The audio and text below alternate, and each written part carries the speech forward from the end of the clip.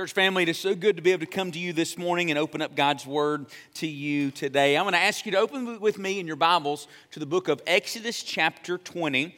And as you make your way in your Bibles this morning, we are going to continue today in our series called The Teacher, where we are looking at the famous teachings that God gave Moses to relate to his people, known as the 10 Commandments. And one of the things that we said that we wanted to do in this series each week was we wanted to be able to read these commandments aloud each week so that we can get them in our hearts. And so I'm going to ask you this morning, if you can, would you stand with me this morning in reverence to the reading of God's Word? And as always, if you are unable to stand, you feel free to reverence the Word of God there in your hearts from your seats. So that being said, Exodus chapter 20, beginning in verse 1.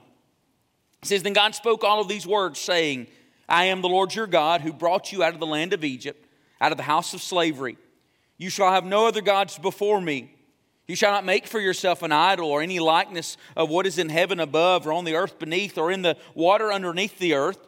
You shall not worship them or serve them, for I, the Lord your God, am a jealous God, visiting the iniquity of the fathers on the children, on the third and the fourth generations of those who hate me, but showing loving kindness to thousands, to those who love me and keep my commandments. You shall not take the name of the Lord your God in vain, for the Lord will not leave him unpunished who takes his name in vain. Remember the Sabbath day to keep it holy. 6 days you shall labor and do all your work, but the seventh day is a Sabbath of the Lord your God. In it you shall not do any work, you or your son or your daughter, or your male or your female servant, or your cattle or your sojourner who stays with you. For in 6 days the Lord made the heavens and the earth, the sea, and all that is in them, and rested on the seventh day. Therefore the Lord blessed the Sabbath day and made it holy. Honor your father and your mother, that your days may be prolonged in the land which the Lord your God gives you. You shall not murder, you shall not commit adultery, you shall not steal, you shall not bear false witness against your neighbor. You shall not covet your neighbor's house. You shall not covet your neighbor's wife, or his male servant, or his female servant, or his ox, or his donkey, or anything that belongs to your neighbor. Let's pray. Father, I ask this morning in Jesus' name, Lord, would you speak today? God, I pray for your strength. God, I pray, Lord, for you to put your words in my mouth, God, and help me, Lord, to honor you, God, in all that is said this morning. Speak to us, Lord, we ask in Jesus' name. Amen. Church family, you may be seated. As we've said in recent weeks, the 10 Commandments, as the Scripture refers to them, as the tutor. The Apostle Paul said in the book of Galatians that the 10 Commandments are our tutor that lead us to Christ. They teach us so many things. They teach us about Himself, they teach us about our sin, and they ultimately teach us about God's design. And so this morning, we're going to look at the third commandment, which we see there in Exodus chapter 20, verse 7, that says, You shall not take the name of the Lord your God in vain. You know, when we think about taking the Lord's name in vain, we usually initially think about it in terms of profanity. And now I'm not downplaying that. Profanity is something that all of us need to be guarded against. It's something that all of us can struggle with, even some of the greatest, godliest men and women. I remember Junior Hill saying one time that somebody made him so angry that he didn't curse, but he wrote it down and signed his name to it.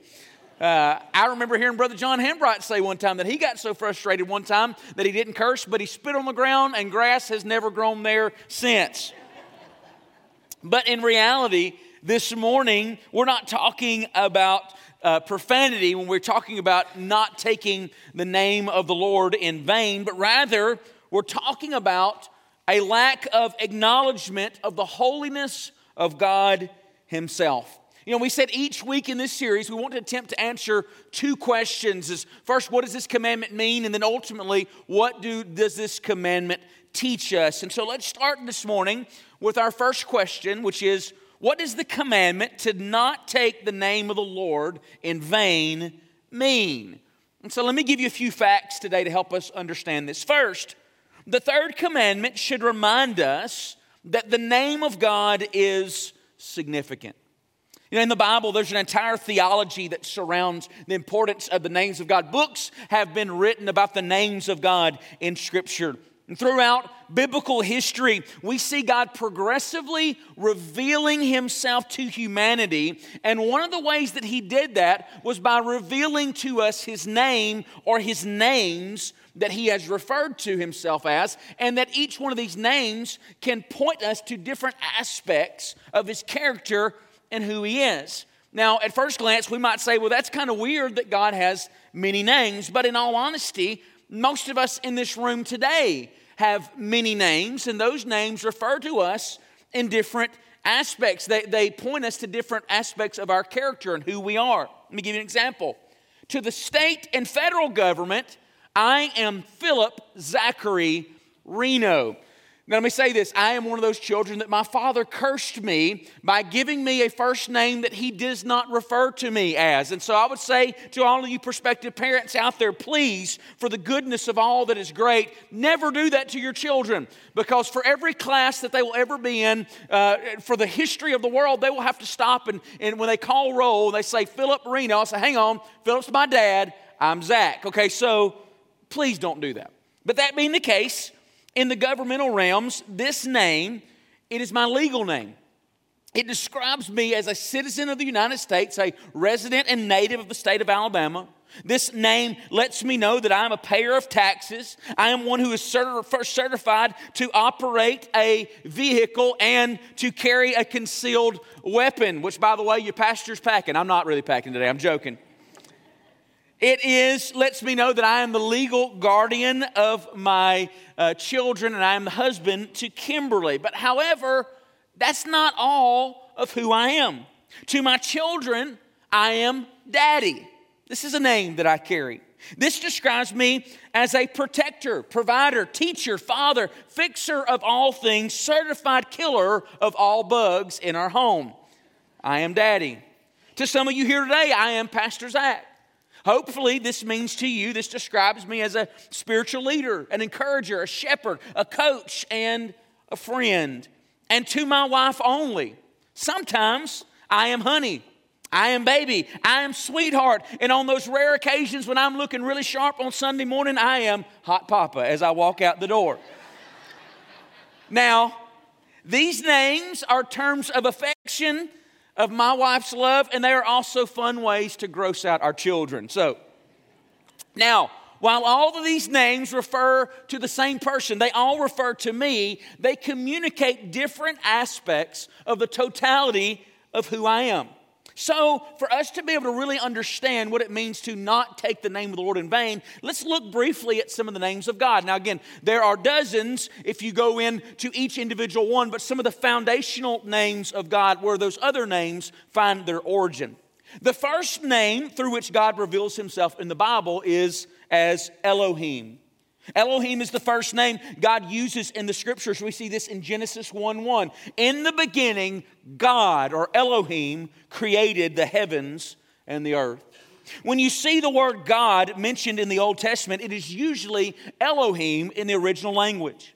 Now, the meaning of Elohim is a name that describes God in his power and in his providence.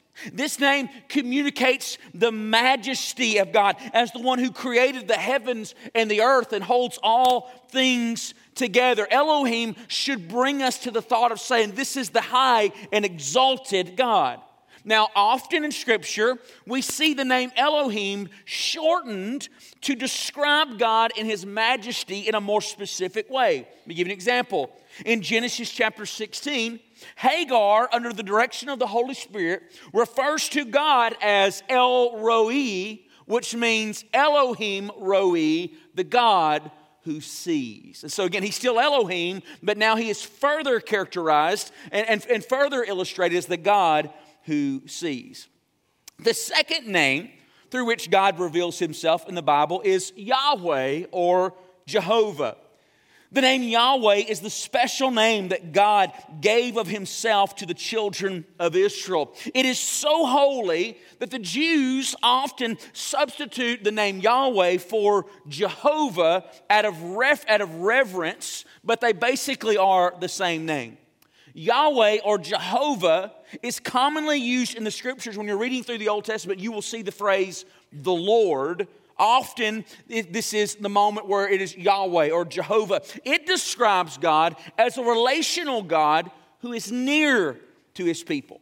In Exodus chapter 3, verse 13, just before, as God is calling Moses to send him back to Egypt to go and rescue his people, this is the moment that God gives his people this name. It says in verse 13, "Then Moses said to God, Behold, I am going to the sons of Israel, and I will say to them, The God of your fathers has sent me to you. Now they may say to me, What is his name? What shall I say to them? God said to Moses, I am who I am. And he said, Thus you shall say to the sons of Israel, I am has sent me to you.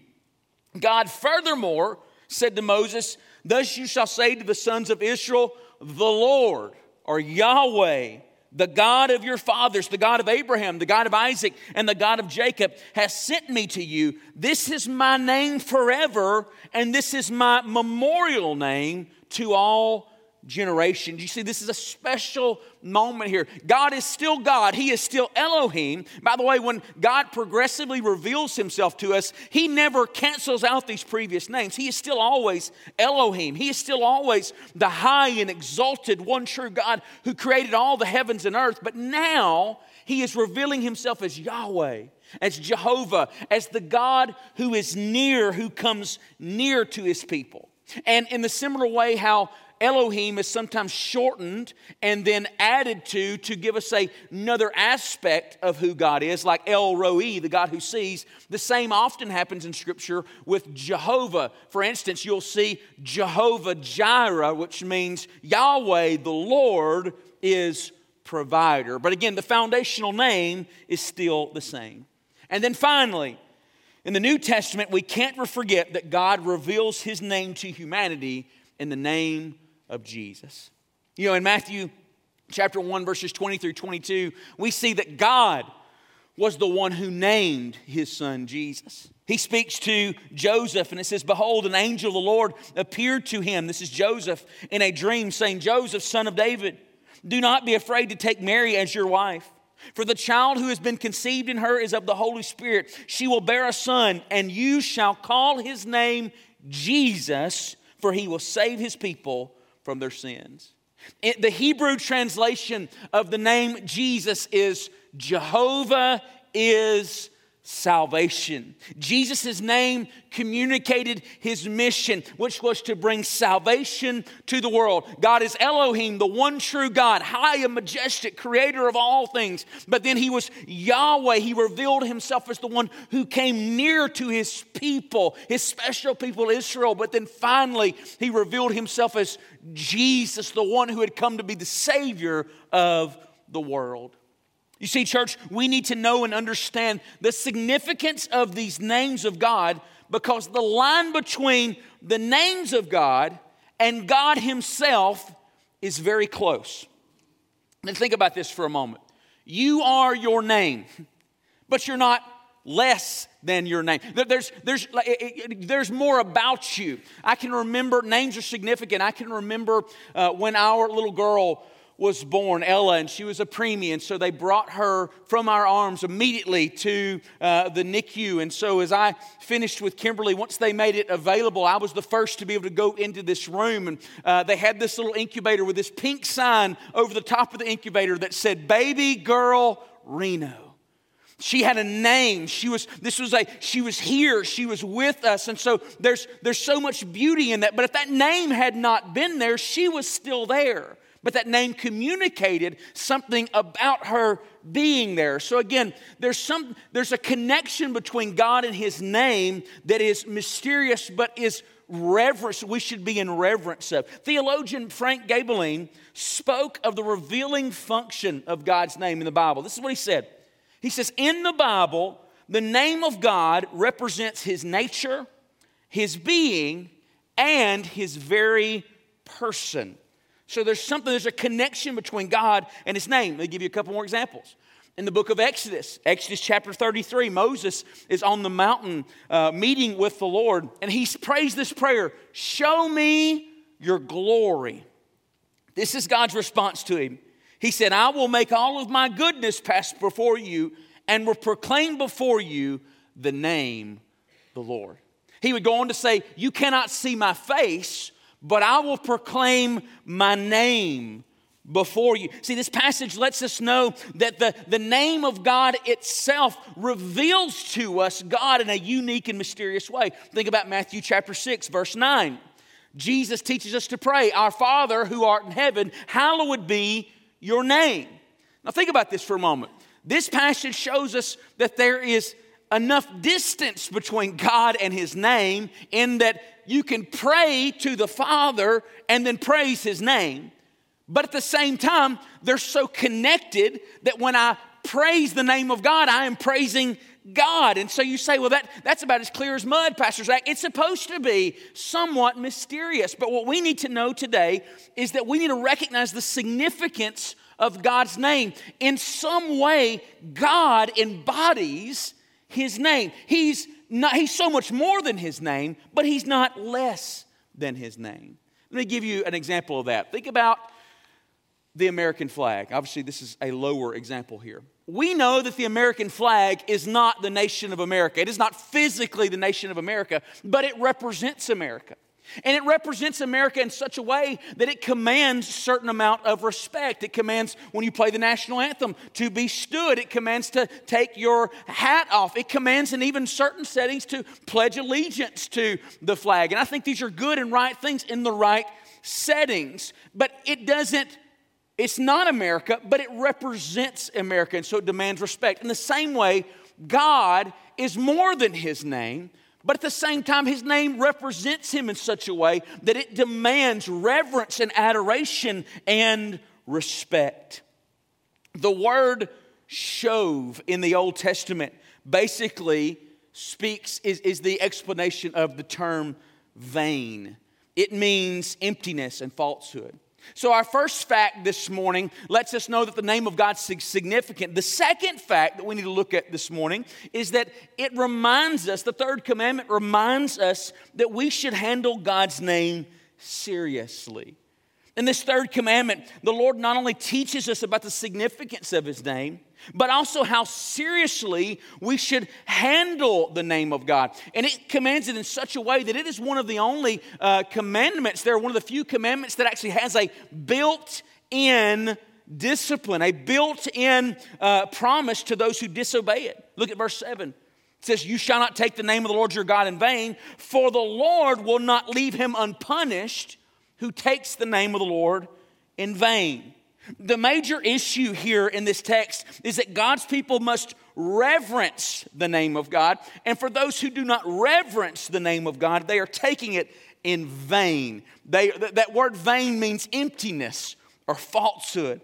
Essentially, taking the Lord's name in vain is when a person assigns to the name of God and speaks the name of God in any way that empties it of its holiness it deserves, or assigns to it something that does not attribute to truth.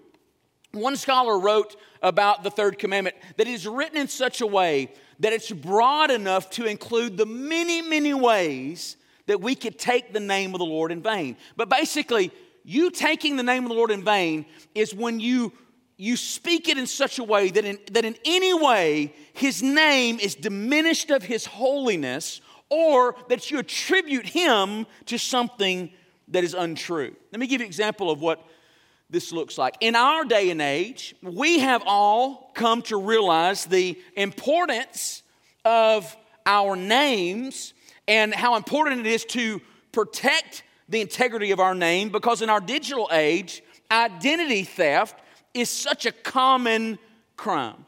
See, identity theft is when somebody takes your name and the personal information attributed to your name and uses it in a negative way. And the reason why, and I say negative way, because nobody has ever been a victim of identity theft and benefited from it. Nobody stole your information and gave you a bunch of money, okay? If that happens, you're the worst criminal in the world, okay? But identity theft is when somebody takes your name and misrepresents you. I actually had this happen to me once. Several years ago, when I was pastoring in Northwest Alabama, our church was broken into the week of Easter. It had been such a busy night on that Wednesday night. I left my billfold on my church office desk. And so of all the days to leave my billfold there, it was that night. We got there that morning and we recognized we had been burglarized. They stole a lot of things, and I recognized that my billfold had been lost. Immediately, we started checking the credit card companies and things, and within just a few hours, thousands of dollars of stolen merchandise had been purchased in my name on my personal credit card and even on my church credit card. My church credit card had been taken to a sporting goods store and bought hundreds of dollars worth of things, and the people even impersonated me, one thief referring to the other as Brother Zac. Okay, they were caught within just a few hours. They went to the Winston County Jail. Honestly, everything was restored. All was well. I'd honestly forgotten about it. A few weeks later, it was our week to go do jail ministry at the Winston County Jail. I forgot that they were there. As we walked into the door, one of the young jailers who knew me poked his head around the side and said, "Hey, Brother Zac, we got you Sunday school bandits here." So God ended up doing a very redemptive thing in that story. But I can remember, I felt very angry. I felt violated. I felt misrepresented. I felt defiled. And I felt even more so that they had defiled even that position of being a pastor. Church, if we feel defiled, when we as sinners have our names misrepresented, how much more defiled does the one true holy God feel when His name is defiled and misrepresented? And in fact, God will not stand for it. If you were reading in your Bible just this past week, you read Exodus chapter 36, where we were reminded that God is one who will defend His name. He said, "I will vindicate the holiness of my great name, which has been profaned among the nations." I actually read one scholar this past week who said that the 10 Commandments in the way it's written in this moment, it is not basically intended to be a warning that the people of God would concern themselves with the reputation of God, because God will defend His own reputation, but rather it is written in such a way that they may avoid the judgment of the one true God for those who would defile His name. And so, what is this? What is the third commandment? What do we need to know about it today? We need to know that the name of God is significant, and for those who defile the name of God, there are serious consequences. Now, our second truth this morning is, what does this commandment to not take the name of the Lord in vain teach us today? And again, there's so many truths that we can learn from this commandment. We can't possibly address them all today, but basically, I believe that every commandment, every one of these 10 commandments teach us as believers today under the new covenant. They still teach us about God, they teach us about our sin, and they teach us about God's good design for us. And so let me look at it. Let me show you a few of these lessons this morning. First, God's command for us to not take the name of the Lord in vain teaches us about God by showing us the holiness of His name. Now again, there's so much more we could talk about here. We could talk about how the command to not take the name of the Lord in vain reminds us of the personhood of God. God has a name. He is relatable. He is near to us. We could talk about all the different ways that the name of God shows us His character. But this morning, the fact that in these 10 commandments, God reminds His people to not take the name of the Lord in vain reminds us that God's name has a standard of holiness that He desires that we ascribe to Him. You know, the scriptures are filled with references to the holiness of God's name. Psalms 30 verse 4 says, "Sing praise to the Lord, you godly ones, and give thanks to His holy name." You know, we don't talk about holiness that much in our society today. And we especially don't refer to holiness as in God's name. People don't think this way anymore. But here it is in the law of God. The term holy means to be set apart or to be sacred. God is a holy God, which means there are none like Him, and His name is holy also. God often revealed His holiness through the power and authority that comes from His name. So basically, there were ways that God showed us that there's no one like Him. He is high and exalted. There's ways that God communicated His holiness through the authority that He gave to His name when we start thinking about the things that God accomplishes through His name. In Proverbs 18:10, the scripture says, "The name of the Lord is a strong tower. The righteous run to it, and they are safe. We're reminded that the name of God shows us the holiness of God, because only in the name of God can humanity find true safety in this world. In Philippians 4:10, the Apostle Paul reminds us that God is holy and that only in His name will be recognized and revealed and revered by all humanity. It says, so that at the name of Jesus, every knee will bow, of those who are in heaven and on earth and under the earth. He says that only in the name of Jesus will one day all of those who have ever lived will bow and confess Jesus as Lord. His name is holy. And then in the book of Acts, we see that through the name of Jesus, the lame began to walk. Demons were cast out and the power of God was manifested. Friends, the third commandment shows us that God is holy, and only in His name can these powerful events and promises be released to the world. When I think about the holiness of God's name, I can't help but begin to think about that song that says, His name is wonderful. His name is wonderful, Jesus, my Lord. Now, I do have to take a time out here when we talk about the powerful events that take place at the name of God, especially the name of Jesus. We can't forget that the name of God is not disconnected from God Himself. It can't be wielded at our will apart from God's plan and desire. In the New Testament, when great things happened at the name of Jesus, the use of His name was not an incantation, but rather it was a prayer to God to work in His name. If I pray for someone to be healed in Jesus' name, the power of that healing doesn't come from the name, it comes from Jesus Himself. And what we need to remember this morning is that when we pray and ask things in Jesus' name, that is not divorced from His will. He is not obligated to do anything that takes place in His name that He has not willed. You say, well, Pastor Zac, why do you bring that up? Because there are those who believe that the name of Jesus is just something you stick in your pocket and you pull it out whenever you want, and God is obligated to do it. Let me say something to you this morning. You can speak in the name of Jesus for Him to give you a Mercedes-Benz all you want to, but unless Jesus wills it, you ain't getting it. And if you didn't get it, it's not because you didn't have enough faith. And that's important. That's important. Because as we say goodbye to friends this week, it's not because of lack of faith. As I prayed on Thursday and held the hand of Angela Snow and prayed in the name of Jesus, Lord, would you heal her? The Lord not responding in the way that I desired was not because His name is not powerful. And it's not because of any lack of faith on my part. Ultimately, it's because God's will trumps even the way that we use His name. Let me say this. God did heal her. He just healed her in a way that we didn't see and we didn't see in the moment.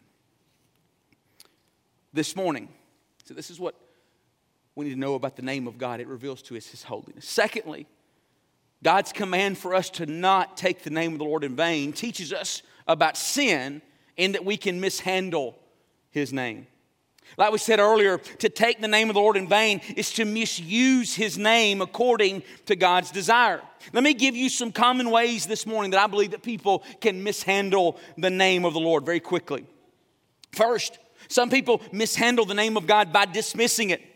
These are those moments when people use the phrase God or Jesus in just some random conversation. In these situations, these people are often not necessarily intending to use it in a negative way, but rather they're just flippantly using the name of God in an unworthy fashion. But the reality is that you may be doing it ignorantly or flippantly, but the name of God is still holy. And so you are unintentionally still taking the name of God in vain. Also, some people mishandle the name of God through disgracing it. These are not those people who are unintentionally taking the name of the Lord in vain. These are those people who are intentionally and purposefully cursing God himself, blaspheming against him or ridiculing his truth, and thereby they're taking the name of the Lord in vain. In Psalms 139 verse 20, the psalmist spoke about this. He said, "For they speak against you wickedly, and your enemies take your name in vain." Friends, an example of this is when Ron Reagan, the atheist son of former President Ronald Reagan and spokesman for the Freedom From Religion Foundation, when he does his commercials and ends his commercials with that statement, "I am Ron Reagan, an unabashed atheist, not afraid of burning in hell." He is disgracing the name and the truth of God, and unless he repents, he will one day stand in judgment before a holy God. Also, some people mishandle the name of God by deceptively using. When people are deceptively using the name of God, they're usually doing so by attempting to place God's name on some sort of teaching or action that did not come from God. This happens all throughout the history of the Bible, and we see it today. There are false teachers and false prophets going on today. Let me say this to you this morning, church. I would say in our secular world, most of the things that are said and done in the name of God, God don't have anything to do with it. You say, "Well, Pastor Zac, how do you know?" By the Word of God. Right here is that you test what people say according to Scriptures. And some people mishandle the name of God by disrespecting it. I believe that we can disrespect the name of God in two ways. I believe we disrespect him by naming him in situations or settings in which he does not belong. But I believe we also disrespect the name of God by not naming him in situations where he does belong. I believe that obviously taking the name of God and putting it in sentences with cursing, with profanity, with vile things, I think that is disrespecting the name of God. That is taking his name in vain by naming his name in places where it does not belong. But I also believe that not naming him in situations where he does belong is also taking the name of the Lord in vain. I believe we do this by diminishing or hiding the name of God, by intentionally not using terms like Yahweh, Jehovah, or Jesus. You see, in many secular places in our world today, people are okay with God as long as you do not specify the God of the Bible. But if you start specifying the God of the Bible, it can become unpopular. I believe an example of people not naming God in a situation where I believe his name belongs, I believe we see it in a recent song that is called Jireh, More Than Enough, by Elevation and Maverick City Worship. Now, let me say this first. I believe that for the most part that this song is good, and I don't think it's wrong for Christians to sing it. I don't think that you're sinful if you like it. And I don't think that the writers intentionally intended to disrespect God. That being said, I am disturbed by the fact that the song refers to the Old Testament name of God, which is Jehovah Jireh, but shortens the song to refer to God as Jireh or provider alone. Church, the problem with this song being written in this way is not that it says something untrue about God, because truly God is the great provider. However, the problem is that they exclude the name Jehovah, which is the holiest part of his name as given to us in Scripture. Many people can be referred to as providers, but only God is Jehovah Jireh, Yahweh the provider. Almost every time that God is referred to by one of his actions or attributes, by what he does in Scripture, almost always it is directly mentioned in context, his name in conjunction with his work. And why is that? Because God should never be identified by his action alone, but by first for the fact that he is God. He is our provider, but he is the Lord our provider. He is the one who sees, but he is Elohim who sees. He is Jesus our Savior, but he is Jesus our Savior. And we need to name him where he belongs. Now, friends, when we go through these situations, when we look at ways we can mishandle the name of God, I believe all of us, if we're honest, can find moments where we've assaulted the name of God. We've dismissed it, just kind of thrown it around, attributed God's name to things where He doesn't belong. As I was praying this last week, I was reminded of maybe one of the first moments where God made me aware of my sinfulness as a child. I didn't grow up in church. I didn't really know anything about the gospel. But I remember a day, I was probably 11, 12 years old. I got in trouble by my parents for something, and I remember being angry, running upstairs to my bedroom, closing and slamming the door. And I remember looking my head towards heaven and cursing the name of God. I remember not knowing anything about God in that moment, but I remember the common grace of God within me. Immediately, I felt the weight that I had stepped out of line, that I had breached a holy thing. And rightfully, I should stand underneath the judgment of God for that. But Jesus, when Jesus hung and bled and died on the cross, He bled and died for all of our sin, all of our breaking of the law of God, and in that, even our disrespect of the name of the holy God. Can I get an amen to that this morning? But finally this morning, I'm going to ask our instrumentalists to come. God's command for us to not take the name of the Lord in vain teaches us about His design. Remember, we said the Ten Commandments teach us about God's design. Ultimately, it teaches us the path to the good life. This is what He intended. And one of the greatest things that His name, that the third commandment teaches us here, is that it teaches us that God created us to know Him. The fact that God has given us His name communicates to us that He is relatable. He intended us in creation to know Him. And I love how progressively God did that. In the beginning, He was Elohim, and He still is. The God who created the heavens and the earth. The God who holds all things into existence. The God who causes the sun to rise and set and the oceans to come only so far. He is that God. But then He was also revealed Himself as Yahweh, as Jehovah, as the God who comes near to His people, the God who sees His people in struggle and turmoil, and He steps into their situation. He is not a God who set the world in existence and then let it go and say, whatever happens will happen, but He is a God who is near. But God didn't stop there. He didn't stop at just giving His special promise of nearness to the people of Israel. But ultimately, He would come to this earth in the form of Jesus, Jehovah, our Savior, who could be Savior to the whole world. His name, He gave Him a name that meant Jehovah, our Savior. God wants us to know Him. He wants us to walk with Him. But let me let you know this morning, is that even there, His names do not cease. Because for those of us who know Him, according to Galatians chapter 3, you come into a relationship with God through Jesus. Then He becomes Abba. He becomes Father. This morning, what does the third commandment teach us? It points us to the fact that God has a name. Because He has a name, He wants us to know Him.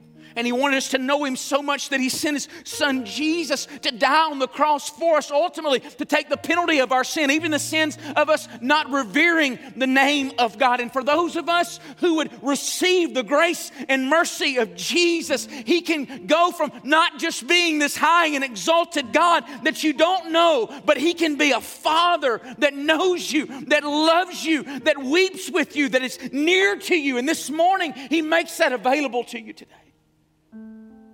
He's a Father who will walk with you through grief. He's a Father that will walk with you through cancer. He's a Father that will walk with you in the valley of the shadow of death. He's a Father that even in the moment of death, He will not abandon you. This morning, do you know Him? If you don't know Him, He is waiting for you to call on His name. Jesus, save me. Maybe this morning you need the Lord to save you. Maybe this morning you know Him and you've just been handling His name poorly. And maybe you need to repent of that and say, God, help me to do right by that. Maybe this morning you want to join this church, or maybe you need just somebody to pray for you. Again, what we've said is we want the conclusion of our services to be a time of worship and ministry. And so our pastors are going to be up front. Let me tell you something else that we've tried to do in recent days is we always ask our pastors to come so that we can be available to pray with you. But one of the things that we're noticing is that, sometimes ladies especially, they are more comfortable being prayed for by another lady. That doesn't mean that you have to do it that way, but sometimes that they are. And so we've actually asked a few ladies to come and be just prayer partners who would stand up front too. They're not pastors, we want to make that clear, but they're prayer partners. You know what the Bible says too? Hey, we're the priesthood of believers, man, is that we can all pray for one another and encourage one another. And so we're going to have some of our pastors up front, and we're just going to have some ladies here too. And if you need somebody to pray for you, just minister to you today about anything going on in your world, you feel free to come in these next few moments. Would you stand with me this morning? Father, I ask in Jesus' name. Oh, Lord, would you, thank you for your word. God, I pray you'd speak to us this morning. And God, I pray, Lord, that you would move us to worship you. God, I pray that even in these next few moments, that you would let people know, those whose hearts are heavy today, that if they need to be prayed with, prayed over, God, we're not supposed to do life alone. We thank you for the church. And I pray that you would give people courage to respond. And we love you in Jesus' name. Amen.